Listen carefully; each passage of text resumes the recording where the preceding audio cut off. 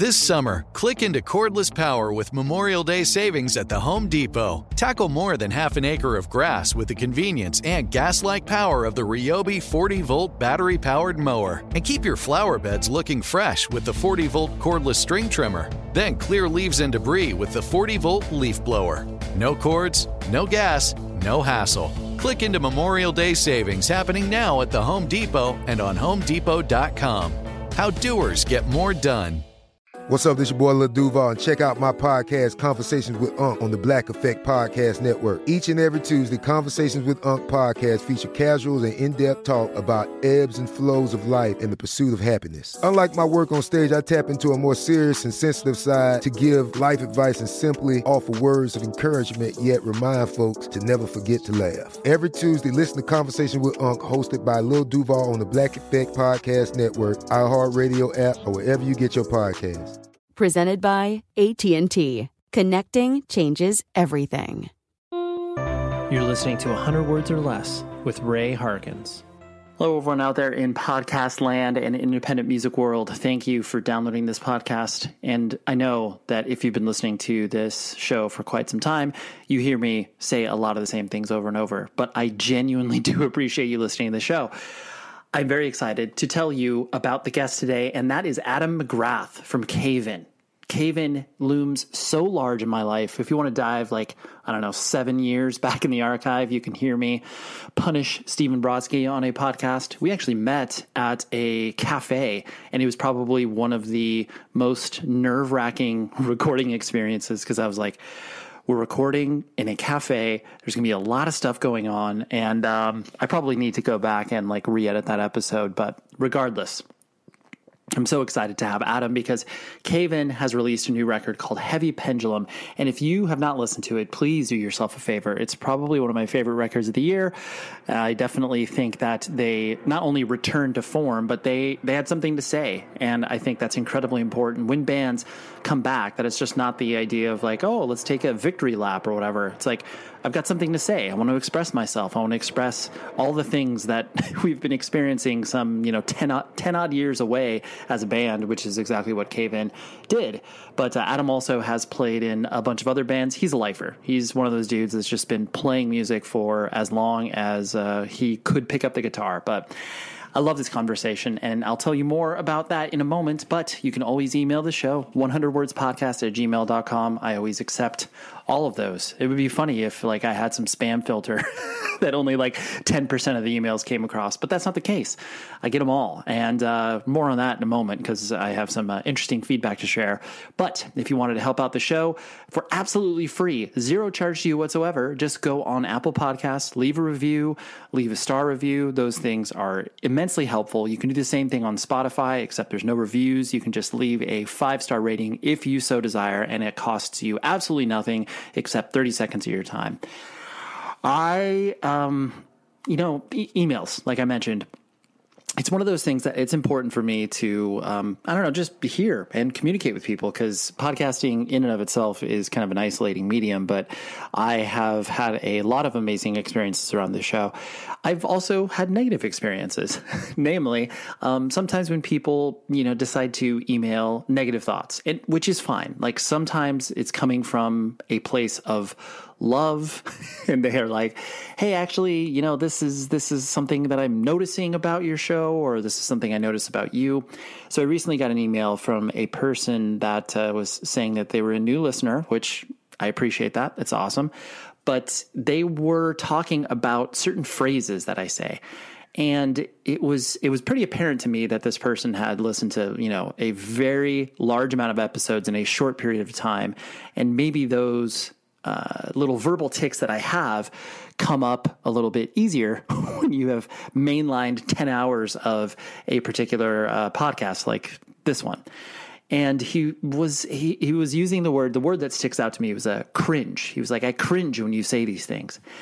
And ultimately, I wrote back and I was, very diplomatic and kind in regards to just hey, I appreciate this feedback. It's that these are just things that I say, and I apologize if they make you cringe, but we all have our own verbal tics and crutches and things that we say. And especially when you're listening to, maybe a few episodes in a row, you'll start to notice those things. But I don't know. It's just, it was interesting to hear that, because sometimes you are just kind of, going along about your life, and very rarely do we hear criticism unless it's like a, job review at work or something like that. But anyways, the only real reason of me bringing that up was the fact that even if it is a thought that you want to share, that be like, oh, this may bum Ray out, I'm still open to it. So email the show, 100wordspodcast@gmail.com. I also want to thank everybody for checking out the live episode that I posted last week with Nate from Zabalba and Brian from Knocked Loose. It was, I was nervous because anytime you put out a live podcast, there's that feeling of like, oh, so this is, like a filler week or something that is not as maybe interesting or engaging as the quote unquote typical content, which, by the way, is one of the things that the kind emailer said that I say a lot. But, how am I supposed to signify air quotes? Anyways, I digress. But everybody was very kind about the live episode and said that it was a nice change of pace, enjoyable, and there's a few other adjectives peppered in there, but I appreciate that feedback. So anyways, let's talk to Adam Caven. Oh my, I was actually trying to count up before I spoke to Adam how many times I had seen Caven personally, and it's the better part of like 30 plus times. It is an absurd amount. I just love Caven, and I continue to love them, and you should check out Heavy Pendulum. So here is Adam. Caven has personally been in my life ever since Beyond the Hypothermia. Like, I'm a 41-year-old, aging hardcore kid. Nice, old school. Oh, yes, definitely. A real fan. Well, I appreciate that. I mean, definitely. Honestly, like, I was actually trying to recollect how many times I've seen you guys play. And I mean, honestly, it's probably over 30, 35 times, just because, like, I mean, you know what it's like, especially when you play in bands where you just happen to be in the same city and you're like, oh yeah, I'm going to watch, like, of course I'll see Caven when they're playing Vegas or whatever. Right. And it feels very interesting for me to watch you guys literally grow up musically, which sounds weird to say because, that's like, it just feels, like I said, it feels weird to say that because you're like, oh yeah, I guess I've been aging along with this band and watching them as they, evolve musically. Is that weird for you to kind of reflect on the fact that it's like, oh yes, my literal music history is documented, warts and all, so to speak? I've been thinking about it a lot lately, honestly, and it's a trip. It's a trip to still be doing Caven at 43 years old. To look back and see, everything the highs and lows, and the things we accomplished, and obviously losing Caleb along the way. I mean, it's been a crazy trip. It's been a crazy experience, and I feel so lucky. There's not many people I know my age putting out like new records with their band they were in when they were in high school. This is a crazy experience. It's like, I'm like rubbing my eyes. I'm like, holy shit, I'm still doing Caven. This is crazy. You know what I mean? Yeah, right. Well, and I'm sure too, with the fact that the musical evolution that you guys have gone through and all the different permutations of the band, where you are able to watch people who probably hated you when you became quote unquote softer and then came full circle where it's like, oh, actually, you know what? Jupiter is pretty sick.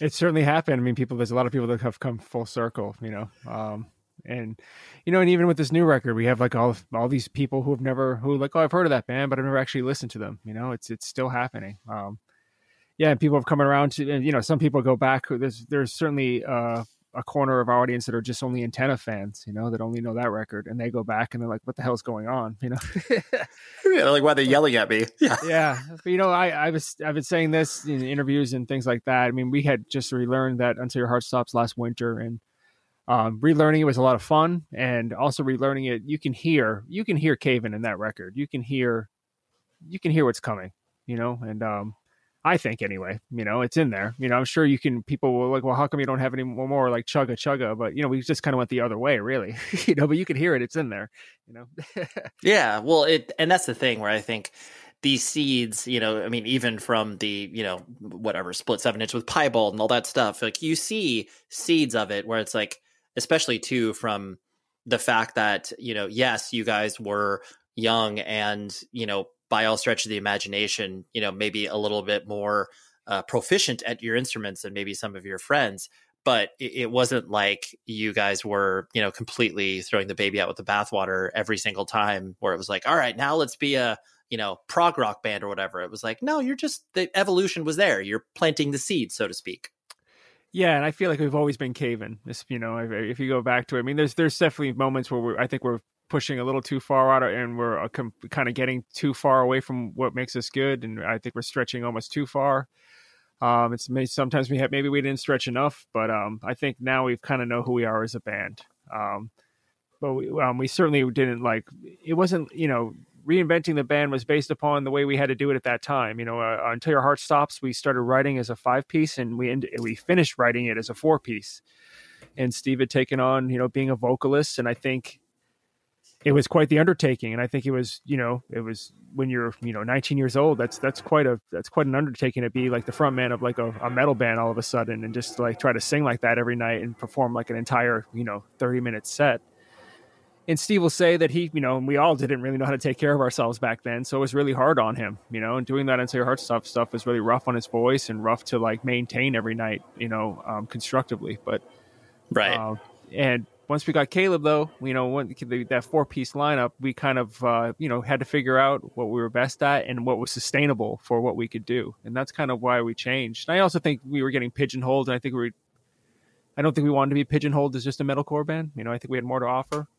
Mm-hmm. But it was also like sustainability, honestly, to try to like keep on going with the lineup that we felt really solid with. But how can we play and write songs that, we can play every night? We're not blowing ourselves out, Yeah, for sure. Well, especially with that idea that when you're crafting this stuff, you don't expect, yes, you expect to have, a monicum of an audience, but then once the weight of expectations after you put your art out in the world and being like, oh, so we have to do this every night? I know that is being a little hyperbolic there, but just the idea of replicating it, it's like, yeah, we got to be able to like do this for 45 minutes, for 27 shows in a row. For sure. Yeah. And that was Until Your Heart Stops was the first time I saw California. There was a crazy innocent time where seeing the United States, yep. For the first time. And we didn't know what we were doing. We didn't know how to eat, take care of ourselves, eat well, sleep well. We didn't know how to, just exist. Right. We didn't know how to take care of ourselves, perform great sets every night. So, that looking back, these are why we kind of evolved the way we did, Yeah, no, absolutely. I mean, I definitely saw you guys on that tour you did with Ire at the barn in Riverside, and it was, deep cut there. But Jesuit was on that too, right? I remember I believe they were, and I remember that show. Like I have a vision of that show, and that was the first show that I played with the Marshall that I bought on the Sunset Strip the day before, and. This is like that was the first time I was on the Sunset Strip, and I had bought a Marshall because we were just ripping through amps that whole tour. So, and we were making this is back in the day of selling CDs. So we had like stacks of cash in our sleeping bags from selling CDs. So we're just buying like fancy amplifiers in Los Angeles. And I remember that's why I remember that show, because I had a Marshall for the first time and I was so pumped.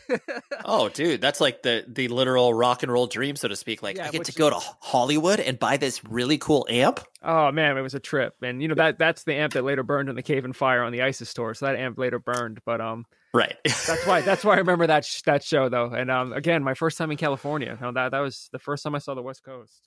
Yeah, no, it's so cool to have those experiences, and especially have certain memories and shows stick out. For it isn't even necessarily the fact that like, oh, the show's good or bad, but you just have these little moments that stick out where I was like, oh man, I remember we played like football outside or whatever. Just those little things. Totally. We'll pull on more of those threads a little bit later, but I want to focus on you as an individual. Were you actually born and raised in the Merrimack Valley? I was like, trying to do some internet sleuthing and couldn't really figure that out. I was born in Methuen, Massachusetts. Okay. Yeah. First breath of air, Methuen, Mass. That's amazing. So especially too with like, I think so much has been, looked at in regards to the scene that you guys came up in regards to just the wide amount of bands from a sonic perspective that all kind of were doing their own things, but we're all pulling from, similar DIY punk and hardcore playbooks. So it's really cool that there was so much stuff happening that you guys were all, bouncing off of each other around. Yeah, I mean, I feel really lucky. I met my friends via playing music in school, and that's how JR and I and Steve were connected. We're just being interested in music and being fans of music. And at that time, in the 90s, it was, Smashing Pumpkins, Alice in Chains, Nirvana, Soundgarden. We love Metallica, things like that's the stuff we were really focused upon. And then starting to get interested. I think Nirvana was kind of a gateway to get interested in underground music via like Nirvana mentioning the Melvins, and then being turned on to Fugazi being attached to Discord, and then like kind of these roadmaps of finding out the underground. And then, kind of for me, finding out about like Revelation Records was like I found out about that band Into Another, which I loved at the time, and hearing Into Another, I know it sounds so funny, Into Another and Fugazi Repeater and Into Another's Ignaris were like some of the first quote unquote underground records I heard. And when I heard those records, it was like a galaxy that I needed to explore. It was like, these are the shows I need to go to. These are the bands I need to see, and even the shows I was going to locally at the time, like the all ages show, they're very much focused upon, grunge, and the bands kind of sound like Nirvana, or the bands sound like Jane's Addiction, or like, Hole, things like that. But there was a place called Red Barn where it was definitely different. The vibe was much more hardcore and punk rock, and you can feel the vibe. And I was very much attracted to that. And that's kind of where I would start to see the Piebald guys around. And the Piebald guys very much were monumental for me, seeing them play, and then just being connected to their world of being introduced to all types of cool underground music. Hardcore 7 inches, which were really like prevalent at the time. Turned on to, Revelation Records, Ebullition Records, the West Coast label, Victory Records, all those bands on those labels at that time. But seeing Piebald back then was very instrumental in making at least me and Steve, the Caven guys being like, I want to be a part of this. Like, we have to get a band going so we could play with bands like this. This is a whole different thing. Right. They were certainly the roadmap for us, Yeah, no, it's great. Especially too, when you are watching these bands start to take hold and play in front of, even if it's a few people, it's just like that aspirational thing that kind of moves you forward, where it's like, dude, maybe one day we will have a 7-inch, Yeah. And also, but it was also the way they played too. It was different, like I said, the grunge, the shows I went to the Hibernian pub, or like the VFW halls, that everyone was wearing like flannels, and the dudes had hair like Kurt Cobain. I'm not dissing this. This is wonderful times in my life. But when I saw Piebald, there was much more, confrontational, coming from a different emotional place, and this is like kind of proto emo back then, but they were like just kind of rolling around, knocking mic stands over. It was really quite the performance that I was really, attracted to. Yeah. And I knew they were from Andover, and I think also at this time I'd heard Converge on a compilation, which finding out Converge were from Andover, across the river from Methuen, that just blew my mind. Hearing Converge Divinity is the first song I ever heard from Converge. And it really changed everything. I couldn't believe that this was local. I couldn't believe this was going on a town over from me. It just was like, this was high art for me. You know what I mean? Yeah, for sure. And especially too, with like the earliest Piebald, I mean, so many people, like When Life Hands You Lemons. And prior to that, it's just like they were such a spastic band that was really, more indebted to exactly what you're talking about, the ebullition scene and stuff. And to be able to like put all of that out there for them, and you watching these guys just, absolutely freaking out and, throwing their guitars on the floor. It was like, oh, I got to do this. Exactly. And I Converge at that time were kind of on a hiatus. I remember seeing 7% Solution, which was like a side project of Kurt at the time. And again, like I never seen, these guys were just playing. It was a whole different thing. They were just playing at a different level, doing a whole different trip on music, a whole different presentation, sounds. I was just so attracted to it. And I was just so excited that it was going on locally that I could just sink my teeth into it. Yeah. And I was trying to get Caven rolling, like we need to be a part of this, Totally. Yeah. Let's sign up, whatever that means. So you as a person, were you, like what was the family structure like? Mom and dad in the house, brothers and sisters. What did that look like? I was raised by my mom. I saw my dad had a divorced, family arrangement where I saw my dad like every other weekend up until I was old enough to like be like, I don't want to go to my dad's this weekend. I want to hang out with my friends, Sure. That sort of arrangement. But I was, pretty much raised by my mom. And I think she did the best she could for like looking back upon a single mom raising 2 boys, in the late 80s into the 90s. I think she did really the best she could. Yep. I'm a perfect example of those kids, of like being kind of left to my own devices. And there was times where I'm sure my mom had no idea what was going on with, because this is pre-cell phones and things, so you can do whatever you want back then. Totally, yeah. You just like show up for dinner, please. Yeah, she had very basic rules, but my mom was very good for me, and I had a very safe and food on the table every night, very safe place to live, and I have no qualms about growing up in my mom's house. Aside from I was the firstborn, so I had to break a lot of ice, as far as that goes. Right, you had to be the trailblazer of like, oh, so I can't do this. My mom will get really mad at me. Yeah, or I had to be like, I'm going to do it anyway, and she'll get over it, But my brother would just like, he could do it like nothing, my brother can do whatever he wants. Totally, the baby of the family definitely, can kind of get away with stuff where it's like, okay, Adam, like you're not getting a tattoo at 16, idiot. Yeah, and when you get older, you really. Now I look back upon it. I mean, I couldn't even imagine raising two boys. I couldn't even imagine doing it on my own and having a couple weekends to myself. And I think about these things now, and your parents had no like manual, and I was pretty lucky. I lucked out, and my mom did the best she could, and everything. I think my brother and I turned out pretty good. Rockabilia is one of the best places that you can buy internet merchandise. When I say internet merchandise, it's not like merchandise from the internet, but they are a collector of all things awesome. And regardless of the genre of music that you enjoy, they will have something for you. And please use this promo code, 100 words or less. That is the promo code that gets you 10% off your entire order. And I think you would say that that's a good deal, right? So go to their website, poke around, 500,000 items, independently run business. They have been doing it for 20 plus years and they love what they do. So trust me in saying that you are supporting bands when you are purchasing merch from there because it's all officially licensed stuff. So again, use the promo code 100 words or less. Shout out to Rockabilia. What did your mom do for a living as she was raising you guys? She was a school teacher, but then she kind of went back to school and became like a guidance counselor in Dracut High. Kind of did the same thing her whole life. She worked at the same place my whole life. I went to Dracut High every day until she retired. Amazing. Yeah. The literal definition of a career. Yep, pretty much. And, she's pretty happy. She's she's very much a boomer. But I love her very much. But she does all the cliche boomer things that they make fun of on television. But I love her very much. Of course, yes. Don't we all? Don't we all? Yeah. And so, what kind of kid did you find yourself, being? Were you an indoor kid, outdoor kid, into sports? Outgoing, introverted? Where would you kind of place yourself? The show is sponsored by BetterHelp. We all carry around different things that stress us out, right? Like maybe it's something really, really small, like, man, that parking space, it's always taken. And I wish that I would be able to like get it instead of, this person that maybe, isn't the most courteous and considerate. I know that's something very random, but it's true. We all experience different things throughout the day that trigger us in so many different ways.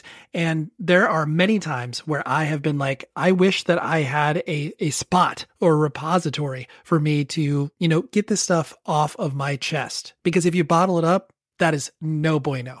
And then all of a sudden you explode on a coworker or a friend or a family member being like, the parking spot. And people are like, what are you talking about? That is where therapy comes in. And I love working with BetterHelp because I'm a huge advocate for therapy, broadly speaking. So if you're thinking of starting therapy, please give BetterHelp a try. It is so easy because it's entirely online. It's designed to be convenient, flexible, and suited to your schedule. All you do is fill out a brief questionnaire and then you get matched with a licensed therapist. And if you are not vibing with the therapist for any reason, you can switch it out at no additional charge. Get things off of your chest with BetterHelp. So visit betterhelp.com/Ray today to get 10% off of your first month. That's betterhelp.com/Ray. On those scales. I was pretty nerdy looking back upon it, because my dad wasn't around. I think if my dad was around, I would have been into sports more. But because he wasn't, I wasn't really into competitive things at all. I like nerdy things like Star Wars. I was very much into music a lot, from a very young age. But I was into nerdy things like Star Wars, Neverending Story, Space Camp, Goonies, all those movies. Very much to my own devices, kind of like very imaginative kid, like walk around the neighborhood, just imagining things, imagining different like scenarios, worlds, kind of like comic book worlds, very much into comic books. I was very much into pro wrestling when I was a kid, which kind of like came back later on in life. but also into music. I was obsessed with Kiss, which was for many years. And then like later on got into like, the grunge music that was going on at that time, because we were all the perfect age for that, like I said. But wasn't really into sports. Like got into skiing, was in the ski club just because I like to ski in the winter, and being from New England, trying to make your winters good. So I was in the ski club in the winter, which I still ski when I can to this day. But always like a big fan of music, which I wanted to get. My mom got me guitar lessons, and I took guitar lessons at the Methuen Mall, which no longer exists anymore. It's now called the Loop, but the Methuen Mall, the actual building, has been destroyed. But I took, guitar lessons I think I started 6th grade because I was very interested in music. Like I said, the first song I learned was More Than Words by Extreme. Dude, so good. Just kind of took it from there and try to find like I said, everything was based upon music. My friendships through school started to be based upon the music I listened to and talking to my friends about music and turning each other on to things. When I met JR, we would get into music. I think JR and I's first conversation when I met JR in 6th grade was talk about Rush's Tom Sawyer. I was always nerdy about music and always interested in music. Yeah. Well, and that's the beauty of music, especially where you are developing an identity, and that crucial, whatever 5th grade to whatever, senior year of high school, you trying to figure out who you are as a person, and then how you can view it through the lens of whatever it is you're passionate about, usually music or sports or whatever. And so it's cool that you're able to latch onto that and to have other things that you can show people to be like, hey, this is my identity. Like I really like this. You should like it too. Yeah, totally. And I really enjoyed being with like the headbanger crew in 8th grade that turned into like the weird alternative rock crew in high school, that turned into like the hardcore punk rock crew later on in high school, and then graduated into college, Totally. Yeah. And that was pretty much the graduation of it. We were like metalheads into alternative kids into like hardcore emo, proto emo kids into college. Absolutely. No, that's a perfect trajectory. Yeah. And so was school of interest to you? Like what was kind of the, proverbial life path, as it were, in regards to, did your mom want you to be in education? Like, was there any expectations placed around that? Education was big with my mom and her family for sure. And she definitely was hell-bent on me going to college, which I went, and she had the dream of really like help, my family to like help me get through college, which they did. And I'm very thankful for that. I think, however, though, looking back upon it, me and my mom talk about this to this day, because she's like, I wish you would have made this decision or this decision. I wish you would have gone to this college. But it's every decision I made, because I joined Caven when I was 16 or 15 or 16. Every decision I made in life after that was based upon being in that band, for better or for worse. You know what I mean? Totally. So going to college, I went to college in Boston because I knew I could keep Caven together. You know what I mean? I didn't go, I looking back, I probably would have loved going to UMass Amherst. It's beautiful out there. I love Western Mass. Probably would have loved it, but I stayed around because I wanted to do Caven. And in hindsight, to me, sitting here right now on today, it was all worth it, But every decision I made, I think because I joined Caven early on, it was all based upon sticking around for that band, Yeah, no, I love that idea, because there's that, especially too, where there's no kind of future planning in regards to the band, besides the fact that like, oh yes, I want to tour, I want to release a demo tape, and then maybe put out a record, but you build your life around it because you want to be present and accessible, because like the moment that you aren't, you definitely don't get thought of, and you're like, well, Adam can't play in the band anymore, he can't drive 4 hours because he's going to college in Vermont or whatever. It's like, that's not happening. Yeah, to move on without you, and I just loved it. I mean, I loved it from high school on. I just couldn't see myself giving it up. And like I said, looking back upon this now, it's a little crazy, a little delusional, but I'm happy I did it. Yeah, I really am. I mean, it's like even now, like I said, doing this still now at 43, I'm like, what a trip. I'm like, I can't believe I'm still doing it, and I'm really happy. I really am. Yeah. Oh, absolutely. And is Caven ostensibly like your first band? Because, like you said, you did join them when you were 16. Was that your first, I guess, band that actually, recorded something, or had you played in stuff before that? I did this band. I think we were called like Switch. Maybe we had a terrible name, but we Okay. wrote a bunch of songs, played like a backyard, and played in Lowell, Massachusetts once. I don't think we ever recorded anything, and I had no studio experience. Cave-In was the first band where I got real experience.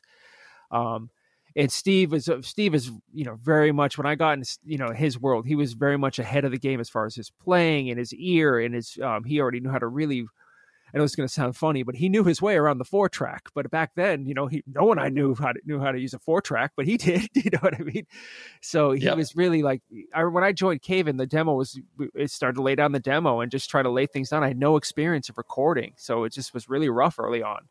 All my experience of becoming who I am and polished and who I am as a player comes from playing in Cave-In for sure. Right. Everything I've learned, amp, everything.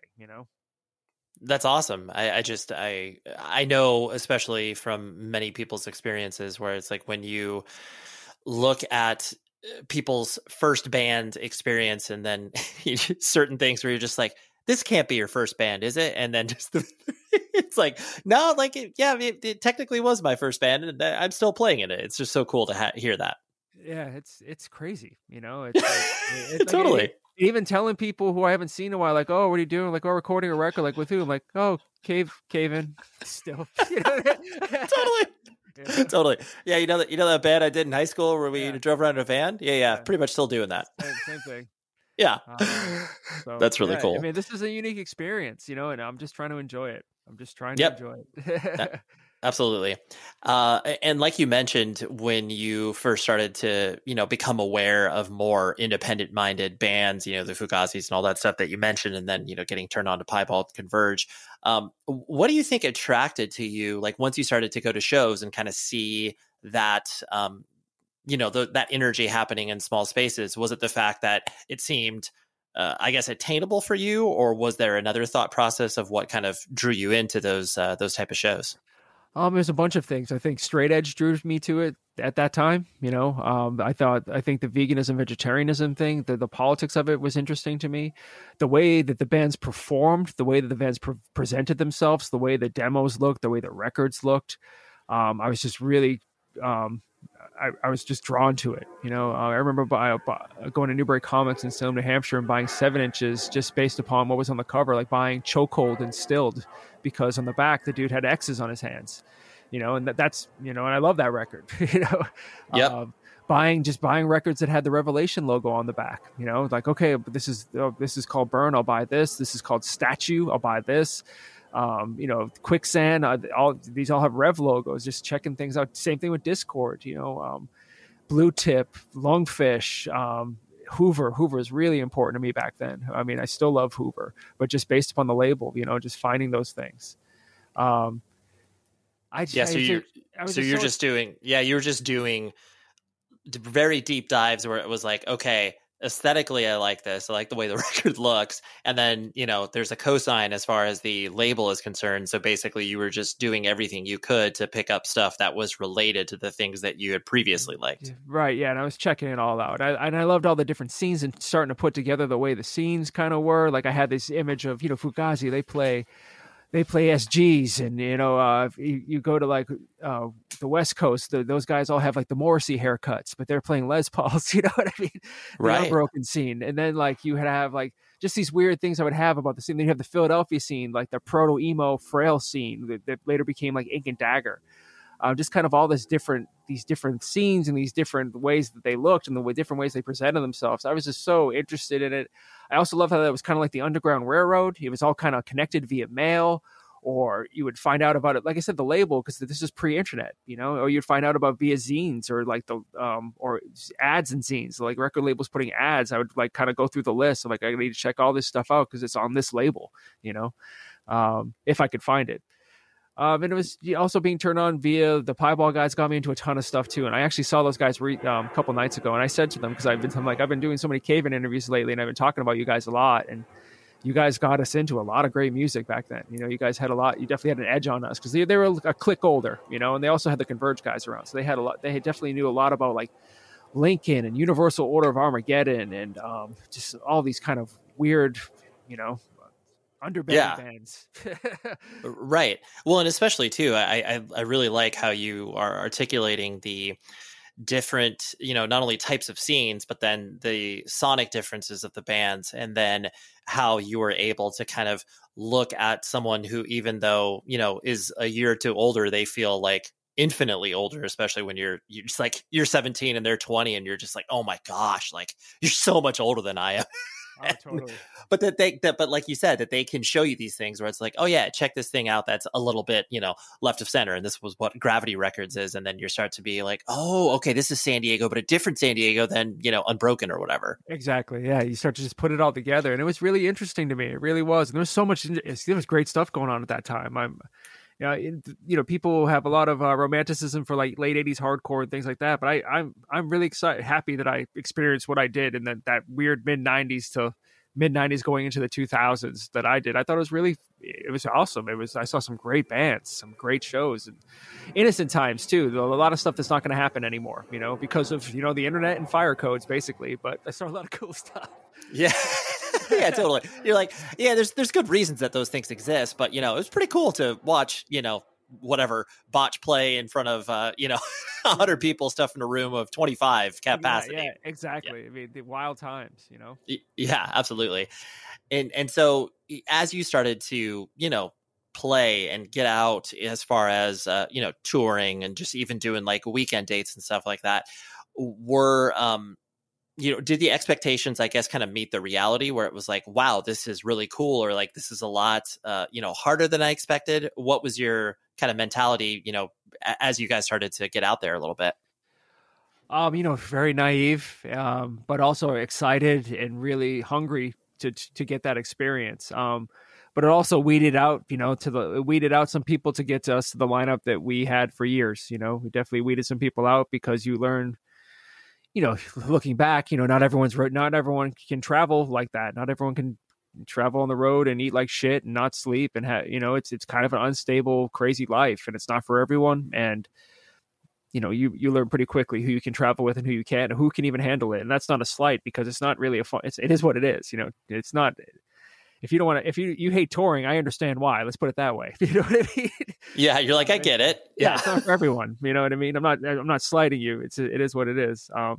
So it took we were really hungry for it on those first tours, or those weekends we would do. I mean, I remember going. I think the first weekend Cave In did, we went to Albany, New York, and I remember thinking it was so far away. I'm like, oh my god, I'm so far away from home right now. I'm in New York State playing a show with Cave In, but Albany's not really that far.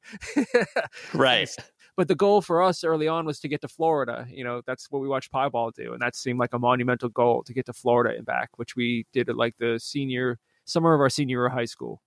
And again, it weeded out people who, there was a lot of drama on that tour, but, it was all kids, I think there was like 9 people in a 15-passenger van, all crammed in. It was tight, Totally. Yeah. And that's where we first met Caleb. We met Caleb on that trip. So something great came out of that. And that first tour was, it was insanity and a lot of fighting and drama, but that's where we first met Caleb. And, look where we went from there, Yeah, exactly. Right. And, a lot has been said in the press and, in regards to, not only Beyond Hypothermia, but, Until Your Heart Stops. And you guys have spoken exhaustively about that. And I personally think, in regards to, when you guys made this shift sonically from Until Your Heart Stops to Jupiter, that took a lot of people, not necessarily by surprise, but like they had to reckon with it a different way. And I personally always reflected on the fact that, when you guys released the Creative Eclipses EP, that was, you were priming the pump. You were kind of being like, hey guys, like, this is kind of the direction that we're headed. Like, it's, yes, there are elements of what we used to do, but we are going to be kind of heading in a little bit of a different direction. Was that the intention of the EP, or am I just like reading too much into it? Looking back now, I think that's what we were doing. I don't know if it was to diminish the shock, but it was definitely kind of like to put out some new material. It was also getting some time in with Brian McTernan, kind of getting that relationship going, which he recorded Jupiter. So kind of like rekindling that, and that which kind of led into Jupiter. I don't know if it wasn't a clear decision at that time to be like, we need to put this out to get people ready for Jupiter. I don't think it was that at the time. I think it was just it was pretty organic back then. Like, oh, we have these songs, let's put this out and then we have our next record. Yeah. But, Luminance is, I love that song. We still play to this day. We've played that song for years. We played it not too long ago.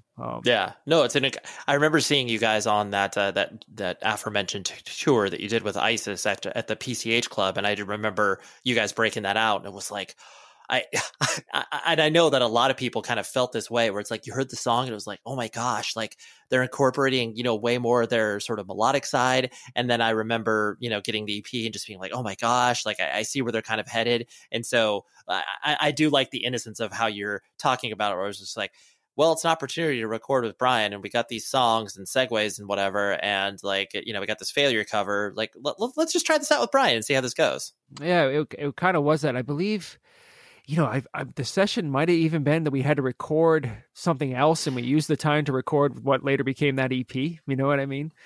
I don't remember exactly the details, but I think I think that EP came out of like recording for something else. I think we were there to record something else, and that EP came out as well, just because we had those songs at the time. But again, Brian was a really good cheerleader at that time, and really good at kind of cheering us on and being kind of like, sounds great, let's do this. Yeah. And even thinking about that song Luminance, I just thinking, we're just talking about it right now, it also has like a Heavy Giants chair influence, which we were very much influenced by at that time. There's definitely like that ending part is complete Giants chair cop, which I love. Oh, absolutely. No, and I always really appreciated as a personal nerd fan, where it's like I got exposed to certain things, whether it was like, honestly, like never listened to Failure. And like I had Ken Andrews on this particular podcast, and I was like, yeah, I only found out about your band through Cave In. And it was funny to hear him just be like, that's cool. Like, people have said that before. And so it is fun for you guys to be able to do that, because that can, pay it forward, even though, you arguably are just being like, oh yeah, we just want to rip this band off because like we love them so much. But it's like, yeah, it's just so cool to be able to, kind of push that ball down the court to be like, oh yes, you should pay attention to our influences, because this is also meaningful to us. Yeah. It's funny. I think it's awesome that people find out about a Failure from Cave In, because, Brodsky, when we were kids, man, he was like he was the only kid in Methuen who knew about Failure, and he was fanatical about them. Like he was the one lone kid in Methuen who was like, this is the only record that matters. You know what I mean? There's nothing else. The Failure magnified, there's nothing else.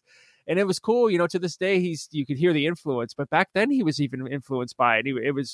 It's really cool. It's cool to hear that, I guess, when people hear about Failure from Cave In, because it's like I said, Steve loved that band when we were kids. Absolutely loved them.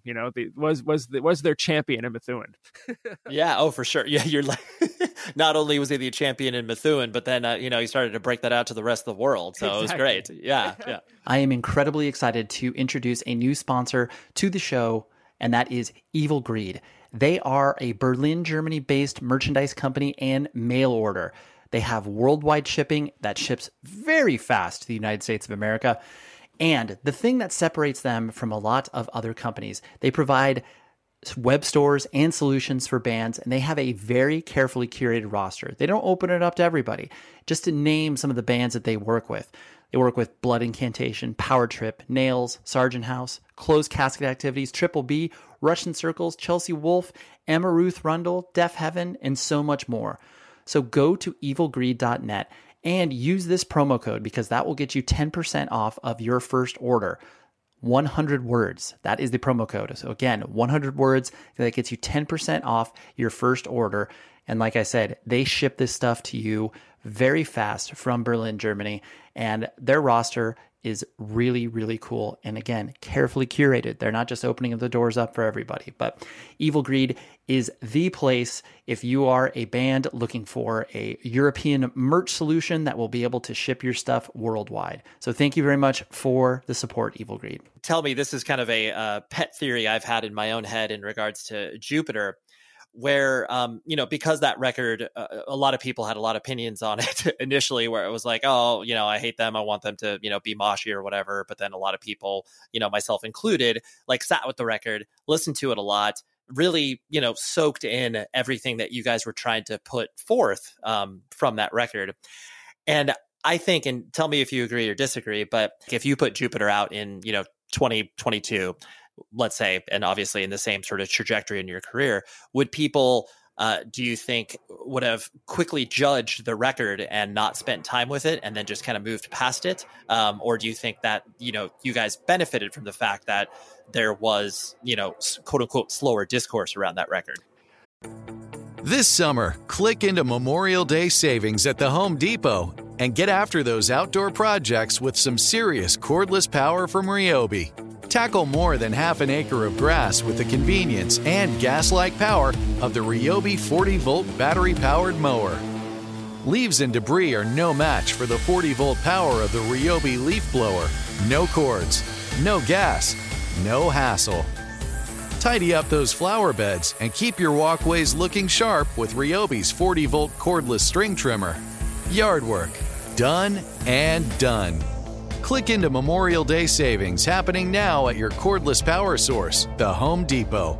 Shop now at the Home Depot or HomeDepot.com. How doers get more done. I mean, it's tough to say. I mean, we certainly felt the discourse for that record when we put it out. It's true.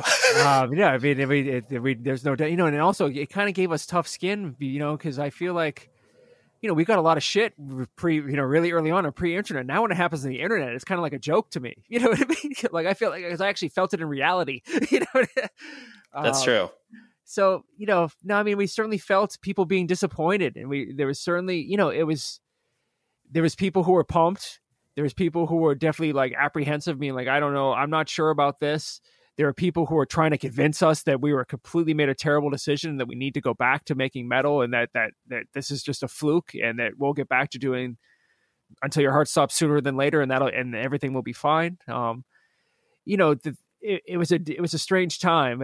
For a minute, it seemed like people were upset. However, new doors started to open for us, new opportunities. We played with I remember playing shows with Neurosis and being really nervous about playing that Jupiter stuff, and I tell the story about I was nervous showing up to sound check at Neurosis. It was very intimidating. I mean, I don't know if you've ever seen Neurosis, but they're quite the group, man. They're quite the presence. And oh yeah, for sure. Yeah, you're definitely not opening for them, kind of like joking around, being like, hey guys, we're just gonna cut it up here. It's like, no, this is a serious thing. Like we take this, very seriously. Yeah, I mean, and they were like they were like the first grown-ups we ever toured with. Right. They really were. Looking back, they were the first like grown people, we've like adults, looking back upon it. But it was like an education, and also doing that Jupiter stuff. I remember playing in the Stream of Commerce and Von Till like just standing in front of me, and I'm like, oh my God, here we go. You know what I mean? Here we go. And it was kind of like, should we be digging up the Until Your Heart stuff? And I remember that time we were really hell bent on only doing Jupiter stuff to really force the issue, for better or for worse. But I mean, I remember the Neurosis crowd was really open to it. The Neurosis crowd was really open to it, and Neurosis seemed really like they were into the set, and it was like an affirmation and a really positive moment for the band. And it was also, like I said, Jupiter gave us a lot of opportunities. A lot of new doors were open for the band. We played with like Jets to Brazil. We did shows with Raina Maria, just different types of things. All of a sudden, we weren't just doing, metal festivals. And there's nothing against that, but it was just, we had new opportunities open up for us. And I think we were stoked about that, Yeah. Well, I remember, correct me if I'm wrong, but I think you guys toured with Unwound, right? We did do a handful of shows on the West Coast with Unwound. And again, like grown-ups with totally. And I think they, this is, I'm not sure how much they even played after that. I mean, I don't know. I thought they might've broken up quickly after that. I'm not sure.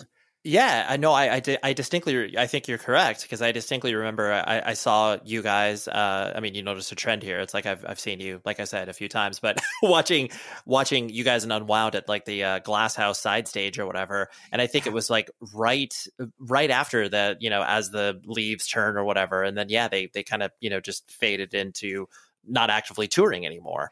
Right, and those shows were really cool, and I remember they weren't really well attended, and I couldn't believe it. I was like, "Wow, what's going on?" It's now, of course, sure, if I want to play, they blow the roof off the place, but Yeah, again, Yeah. we got to do cool stuff. It's funny, I forgot about that Unwound thing too. You just reminded me of it. Again, an awesome opportunity that we wouldn't have gotten if we're playing Until Your Heart Stops.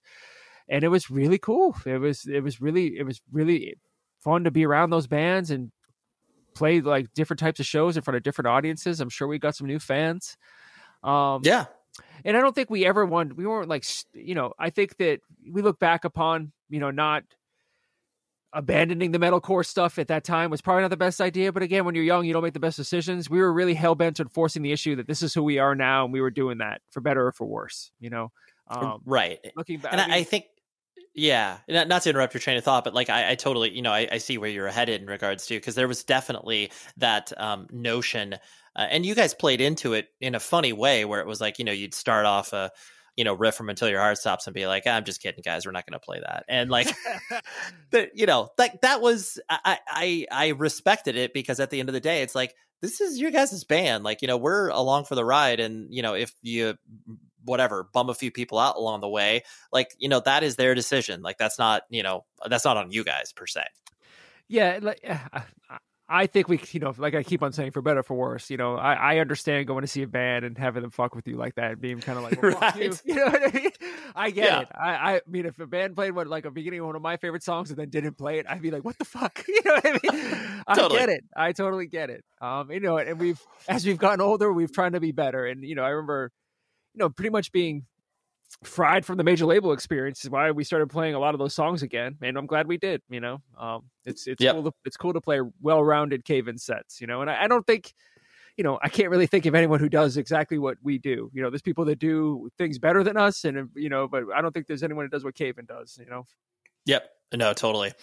And in regards to touring, I'm sure your relationship with touring has evolved over time. Have you always enjoyed it, or has it kind of ebbed and flowed based off of, I guess, your own personal, headspace, or has it always been pretty consistently enjoyable for you? I've always loved traveling. I've always loved it. And, okay. But I will say that, I look back upon my early 20s. I wish I wasn't like shit-faced and drunk every night. I don't drink anymore. But I look back upon just being, wasted all the time. I mean, I had a blast, but, I look back upon it, I'm like, man, I wish I wasn't shit-faced all the time. That, right. Drunk the whole 3 months I was in Europe, because I was, but this is looking back on being young. Those are my only kind of like, man, I wish I changed that, but it is what it is, Sure. No, I totally get that. And in regards to, the business of the band, like as you guys started to, and I use that maybe in air quotes because, the moment that you get paid $150 for a show, it's just like, oh my gosh, there's so much money. I can't believe that. What was your own personal relationship with the business side of things? Did you like to keep your head kind of out of it because you just enjoyed, all the other aspects of the band, or did you like to, take a role within that as well? I definitely did not for a long time. But I've learned as I've gotten older that it's good to have your head in that, which I'm like the accountant now, but we kind of manage the band together, and we kind of all have our individual roles. But when I was younger, especially the Antenna era, it was all left to other people, and I was just being like a jerk off 22-year-old. I was right. I was not paying attention to the band, and and I probably should have, but. Sure. These are the things, you look back, this is why I do it now, Right. Right. The full circleness of it, where it's like, okay, that, like that served a time and a place and a purpose for me at that time. But now that, I feel like I maybe have some skills behind me to be able to like focus on making some business decisions about this thing. Yeah. And if we do everything together. So if we fail, if we make a bad decision, we made it together. And that's I like that, because we're going to make mistakes. And also, I hate being the band accountant. I hate doing it. However, I know how to be an accountant now. I've picked up these skills that like, it's weird just from doing it for a couple of years now. It's like, well, I know how to be an accountant, even though it's miserable for me. I can do it. It's just, numbers aren't my favorite thing. That's why I always say it's miserable. But I mean, I've gotten pretty decent at it. You know what I mean? Yeah. You're like, you want a pivot table on an Excel grid? I got you, dog. Exactly. when you look back at the kind of, like you were mentioning previously with the, antenna cycle, and I know that was such a, wild and interesting experience for you guys because like you mentioned, getting thrown into major label world. And I remember, a lot of the lore around the idea of getting the record ready is like, dude, I heard Caven's been like living out in LA for like a year and a half writing the record. I just remember all of the, whatever, not like people talking crap on that idea, but just like, wow, that's crazy that Caven gets to participate in this like major label system. I'm sure there was a lot of unique and weird experiences. What are things that kind of stand out in your head in regards to like, I can't believe our dumb band from Merrimack Valley is like experiencing this, whether it was a weird show that you played or whether it was just something as simple as like, wow, I don't have to like, worry about paying rent because this is part of like our tour support or whatever. Yeah. I mean, that it was, my feelings have really come full circle with that whole experience over time. And, we had no idea what we were getting ourselves into when we did that. And I just look back and enjoying the whole process. It was fun to be hustled by all sorts of major label characters. They really are depicted. A lot of them are depicted in movies very, very correctly. A lot of these major label people. But it was, it was a trip being wined and dined by some of these characters. And it was a trip to like, oh, bring us to a record store, buy whatever you want. You know what I mean? It was stupid. Like walking out with like grocery bags of CDs, this is a CD era. Just like these hotshot major label guys, like talking to you like used car salesmen, Right. And like you said, we didn't live out there for a year. I think we were out there for 6 months, but it was a trip. Methuen kids living in Santa Monica for 6 months. We were living right on the street. I told this story in other podcasts, but I'll tell it again. There's a building.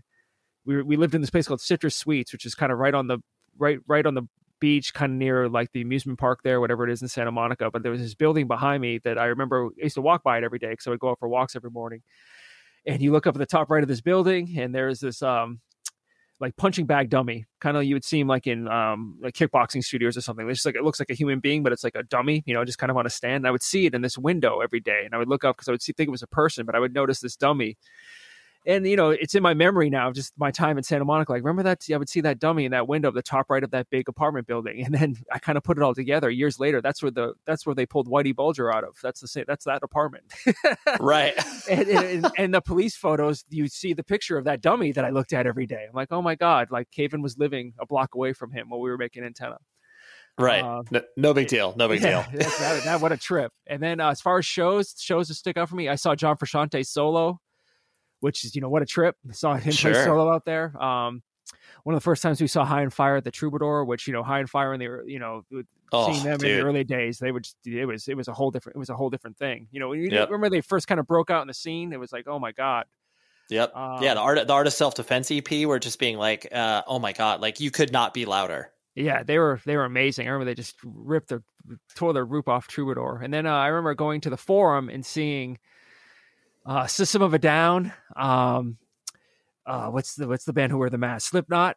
And then I saw Rammstein, which to this day is one of the greatest concert experiences I've ever. I'm not even a fan of their music. That concert though was one of the craziest things I've ever seen in my life. And I tell people, hey, if you ever have a chance to see Rammstein, it looks like things are going wrong. You know what I mean? It looks like something bad is happening, but it's just a performance. You know what I mean? Yeah. Oh, for sure. I mean, yeah, that's a spectacle in and of itself. That's really cool. When the touring started to die down for Caven, because you guys obviously had, hit Antenna really hard, and you had a lot of, different experiences with that. And then once the band kind of started to, logically evolve in regards to like, we're not going to spend 200 days of the year on tour. I know you always were active in music, from contributing to 27 and doing all of the other musical projects, but not touring as much. Was it difficult for you to kind of, I guess, ramp that down and then sort of, find your identity? I know that sounds very sort of soul searching, but was it difficult to kind of transition out of that? It was, and I didn't realize it at the time. I started a band called Clouds that did some heavy duty touring kind of around, Caven kind of fizzled out. I would say 2005-ish is kind of the last when we really slowed down was 2005.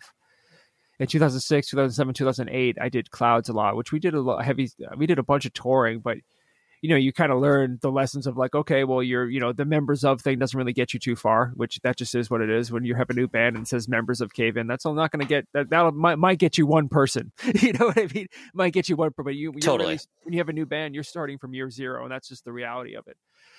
So it was humble going back to doing some different. It was humbling, but also, like I said, I really enjoyed playing, and I got some new experiences. I was fronting those bands, so I was developing like new skill set of like fronting and singing for a band, which for better or for worse, I can do now.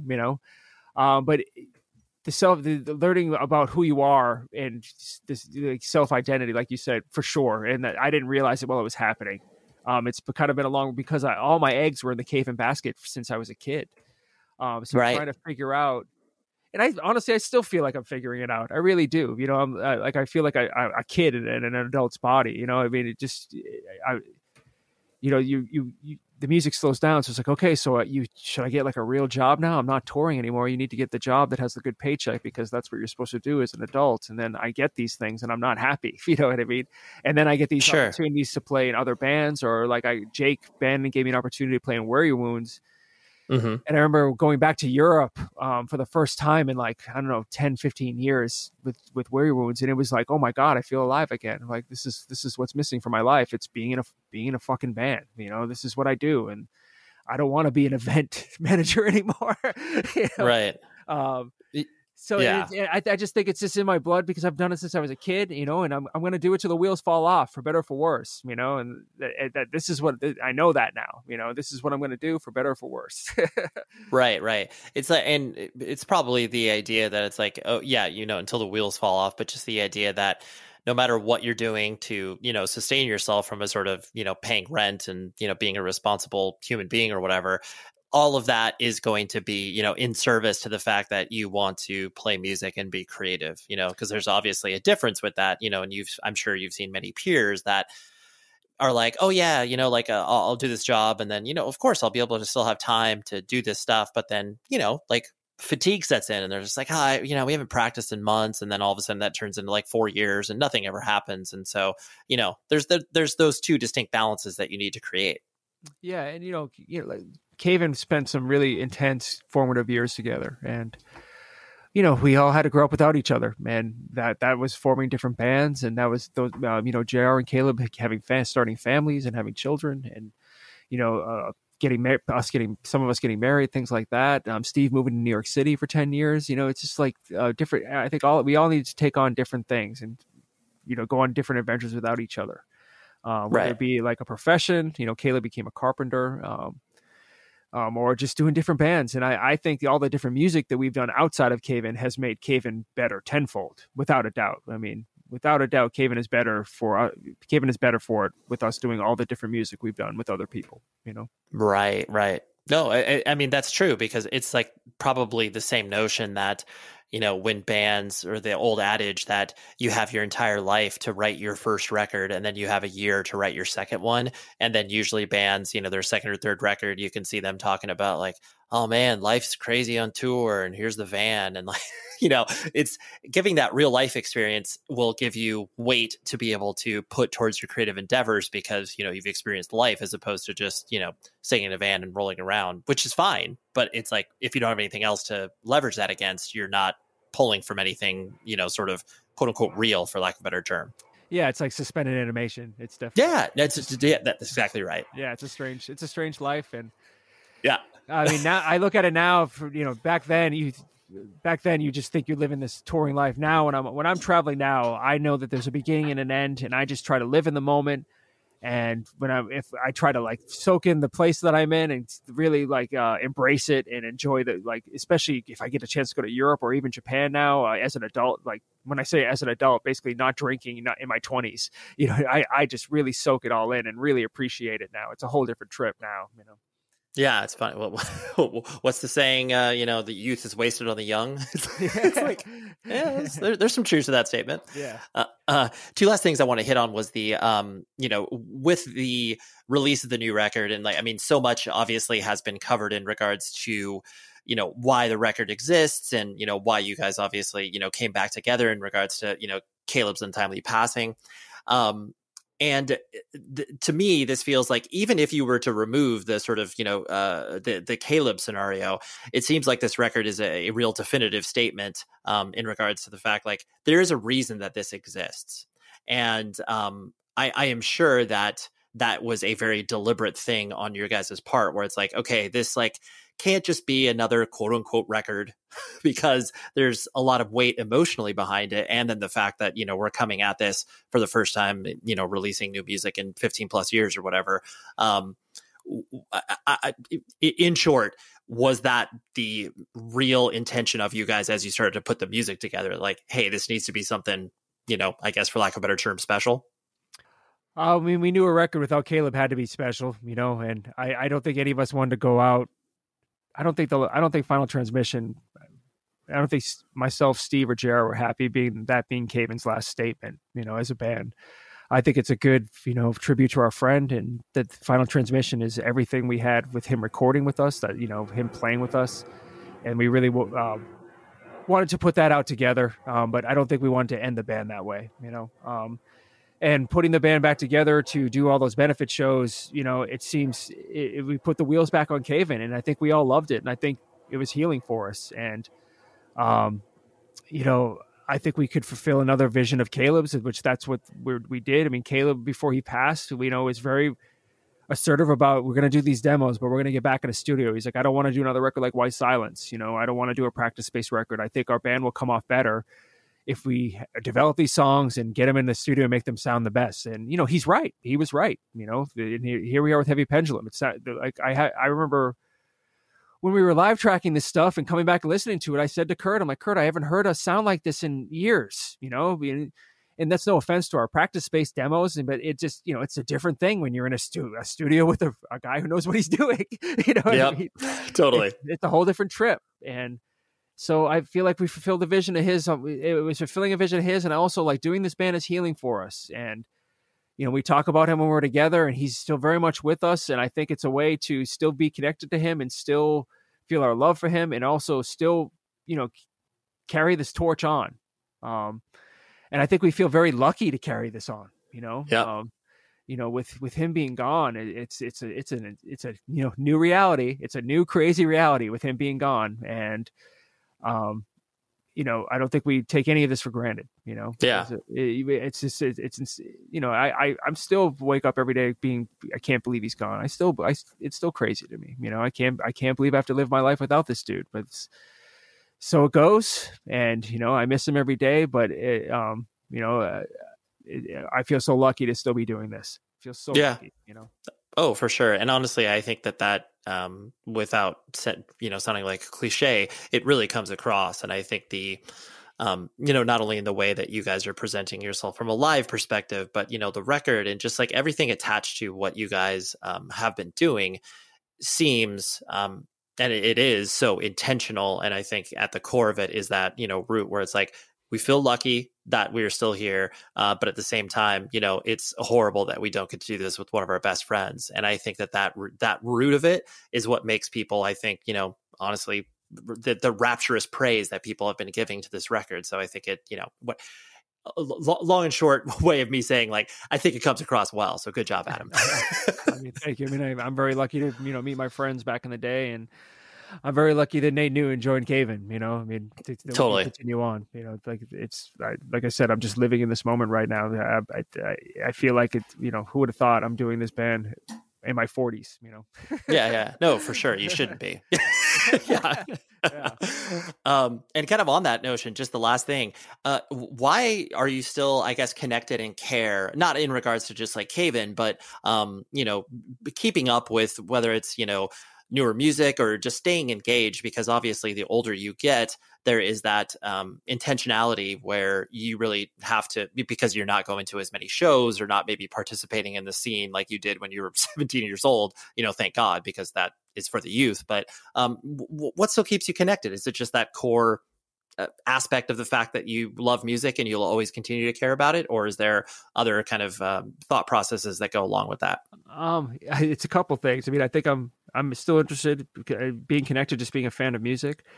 I have some younger friends in my life these days that have been really good for me. I work at a tattoo shop, and my buddy Andy Reach, who's, he's 10 years younger than me, but he gets me into all sorts of cool things. He got me into that Turnstile record. That record is hot right now. And when he played that for me, I was like, I do not want to like this record. And now I love it. He was right. Totally. Yeah. You're like, right. It's that element of like, oh man, this is like what everybody's talking about. You listen to it and you're like, oh, this is pretty good. I see what you're saying. Yeah, I see it. Yeah. Yeah. I mean, Fiddlehead, same thing. It was like, he played it for me like, Andy, this sounds like, kind of 90s music. This is strange to me now. Now I love it. I think it's great. He turns me on to a bunch of things. So, and it's good to be around, his excitement and his taste just to see what's going on. And also, like, I don't want to be a jaded old person because, I was around people like that when I was a kid, and I want to be inspired by things. There, another band Andy got me into was this band Ovlov that, I think that some of the amazing songwriting, and, Andy would play that in the shop, and I'm like, what is this? And again, because they're younger than me, it's a band that's been playing Boston for years, but I just missed every show because I'm old. You know what I mean? Sure. And I didn't know about it. Wasn't on my radar. But yep. So I'm interested, and I still get excited. I still want to understand what young people are into as well, even if I don't initially. I come around. Yeah, totally. You're like, well, and especially too, where it's like you can recognize if something is not quote unquote made for you, where it's like, okay, like, this is what a 17 or 18-year-old is engaging with, and like this is not meant for me, versus listening to something, whether it's like Fiddlehead or Turnstile or whatever, and being like, oh, there's stuff that I like not only recognize, but I see that this can, bridge the gap between, old and young or whatever. Yeah, I can. Yeah. And, yeah, I mean, I don't want to be a jaded old person, and I'm still interested, but I also still love the classics. I still love Willie Nelson, and I still love Neil Young, and me and my brother are going to go see Roger Waters in July. So hell yeah, man. Yeah. You got to keep that involved. So yeah.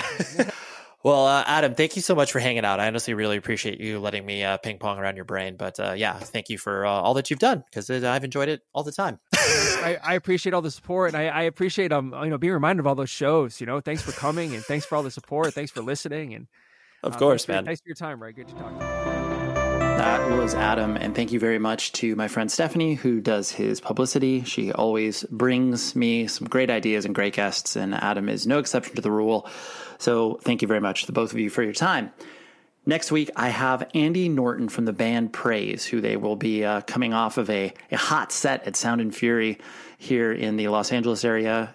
I shamefully will not be at that festival because I actually have to travel to New York for some work stuff, but that's neither here nor there. I spoke to Andy. I love Praise. Praise is such a good band. And again, talking about albums of the year, their newest record is definitely going to be on my list at the end of the year as well. So I had to pick Andy's brain, and it was funny because we had some podcast crossover, because I heard him appear on my good friend Jeremy Bolm's podcast, first podcast ever. Shout out to that show. He was talking specifically about some work he did on a Sick of It All record that I helped release on a record label. It was just really funny because they not only did they bring myself and one of my friends up by name, but then they were like, oh yeah, Andy said that he didn't get paid for this particular picture that he took for the Sick of It All layout. And I was like, oh man, I feel like I have to have him on the show to just like directly apologize for that. But it was, and I did, and it was funny. So anyways, Andy Norton from Praise is happening next week. And until then, please be safe, everybody.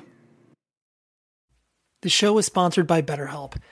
Trust me in saying that no matter who you are, mental health challenges can affect you, and how you manage them can make all of the difference. That's why everyone should have access to mental health support that meets them where they are and helps them get through.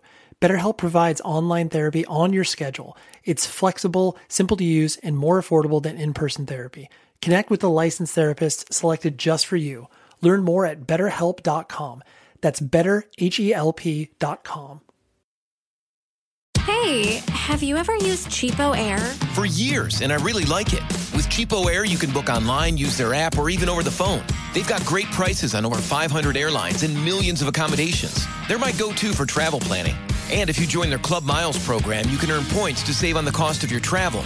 Book on the app, and you get double points. Sounds like it's time I tried Cheapo Air. Call Cheapo Air at 855-247-3279 or visit cheapoair.com/podcast.